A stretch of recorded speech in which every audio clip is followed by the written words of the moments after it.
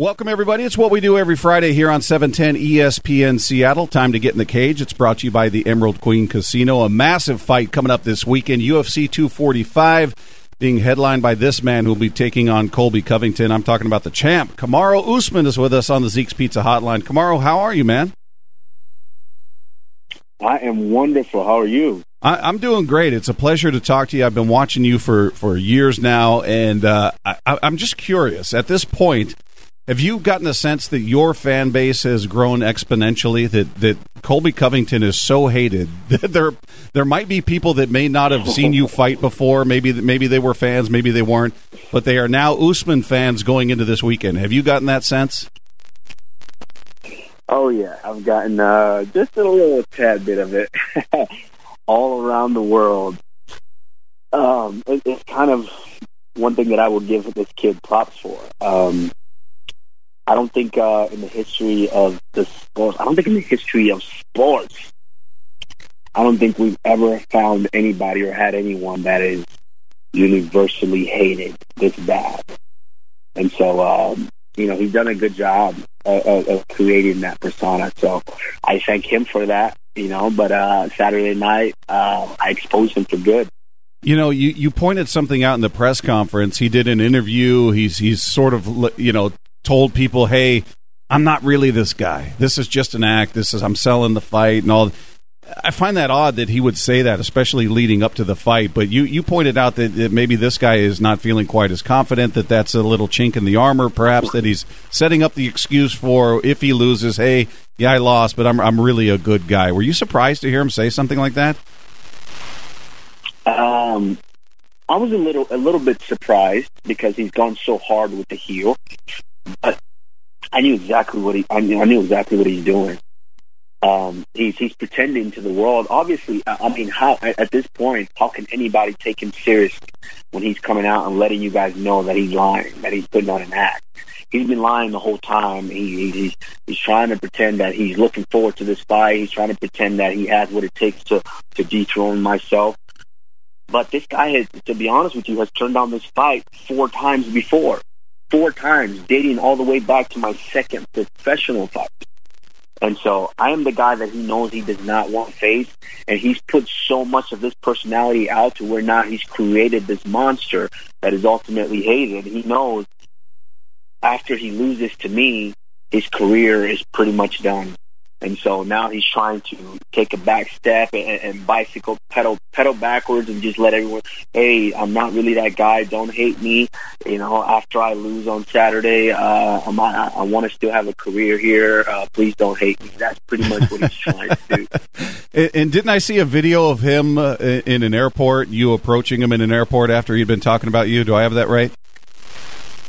Yeah, absolutely. And this was early on. I think I was after my first UFC fight, first or second UFC fight. We were in Vegas, to be honest. Actually, we were here in Vegas, and we were on our way back. And he had made a couple of comments, and this was kind of like the beginning of him trying to put himself out there a little more. And he made a couple of comments. And so then I saw him at the airport. He's by himself, and I said, okay, if you're making comments about me, you want to fight me, okay, I'm going to step to you, and I'm going to ask you if there's a problem here. So I saw him at the airport. I went, and I sat right down right in front of him, and I said, hey, what's going on? Is there a problem? Is there anything we need to talk about? And he was the friendliest guy. No, there's no problem. How are you doing? Is everything going all right? You got a fight coming up? He made me feel like a jerk for even having those thoughts of confronting him, because I was prepared to smack him in that airport if anything happened. What? And the one thing I'll say this, and listen, we've seen Chael Sonnen, we've seen Conor McGregor, and they've played this part, but they were clever. There was a sense of humor to what they did, in my opinion. I thought there was almost a charm to how they did it, whereas Colby seems maybe not as quick-witted. He's not as sharp. He just tries to be insulting.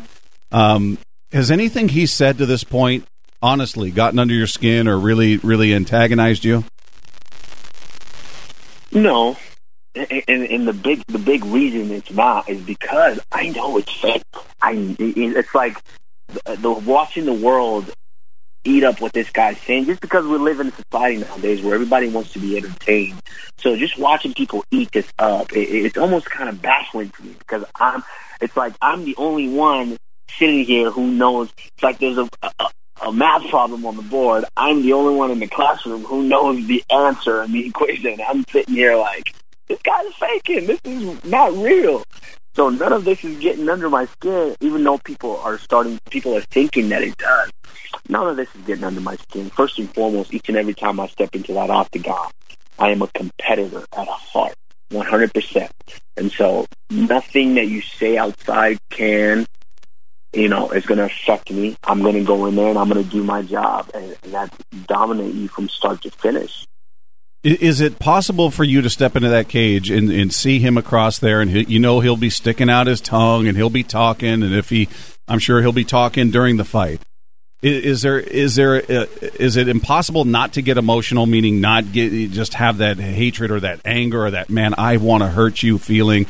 Is it going to be hard to block that out? Because that's when we see fighters make mistakes, when they get angry, they abandon their game plan, or they'll make the mistake. They'll leave an opening when they get emotional, and I know that's what he's trying to do with you. How tough is it going to be not to get emotional? One thing that people have to realize is that fighting is emotional. Like this is the whole thing, the whole process of fighting. That's an emotional dance that you have to do.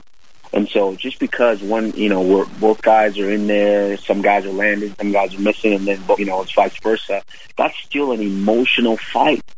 The whole time you're being tested in there. Your wit is being tested. Your grip is being tested each and every time in that cage, every second. And so, me not having emotions, that's unheard of. I'm gonna have emotions. The problem is obviously being able to control those emotions and not let it get out of hand. And I can tell you right now, nothing he does is going. He can stick his tongue out. He can do whatever he wants to do. But what happens when I start to do that? What happens when I start to put the pedal to the metal? I start to beat on you, beat on your body, beat on your face. I start stinging my tongue out. I start talking to you now. What happens then? So everyone's kind of thinking it's one-sided because he's showing his clownish side. But I have so much more to offer and so much more to show in this sport. And Saturday night, I think everyone's going to be in for a treat. Speaking with the champ, Kamaru Usman, here on 710 ESPN Seattle for just a couple more moments. Having said everything you said, and as much as I'm not a fan of Colby, I'll be honest, I think he's a clown.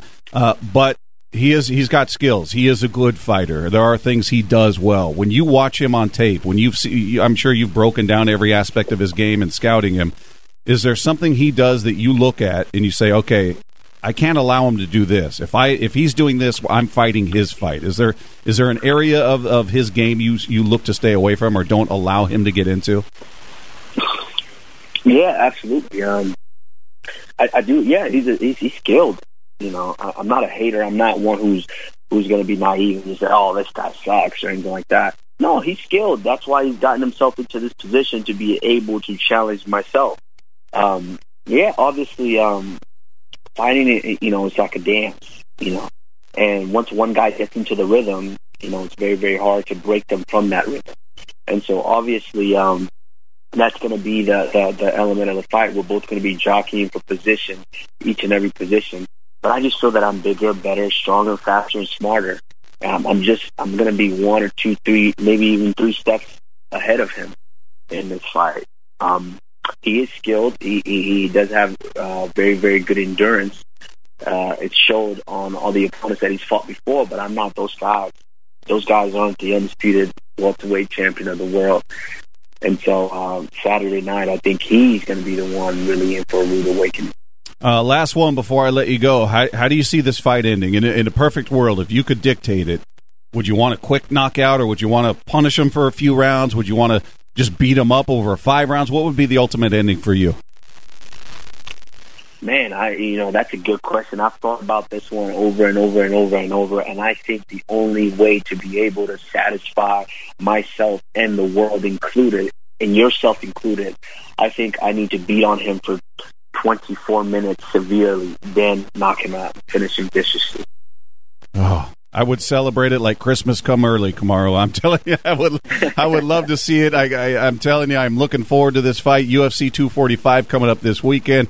I feel like the world is on your side, man. We are all behind you. We're all in there with you. I am really, really happy I got a chance to speak with you. I'm wishing you nothing but the best, and hopefully I get a chance to talk to you sometime after the fight. We could talk about how much fun it was to watch you go in there and destroy Colby Covington. All right, man. I look forward to it. Thank you.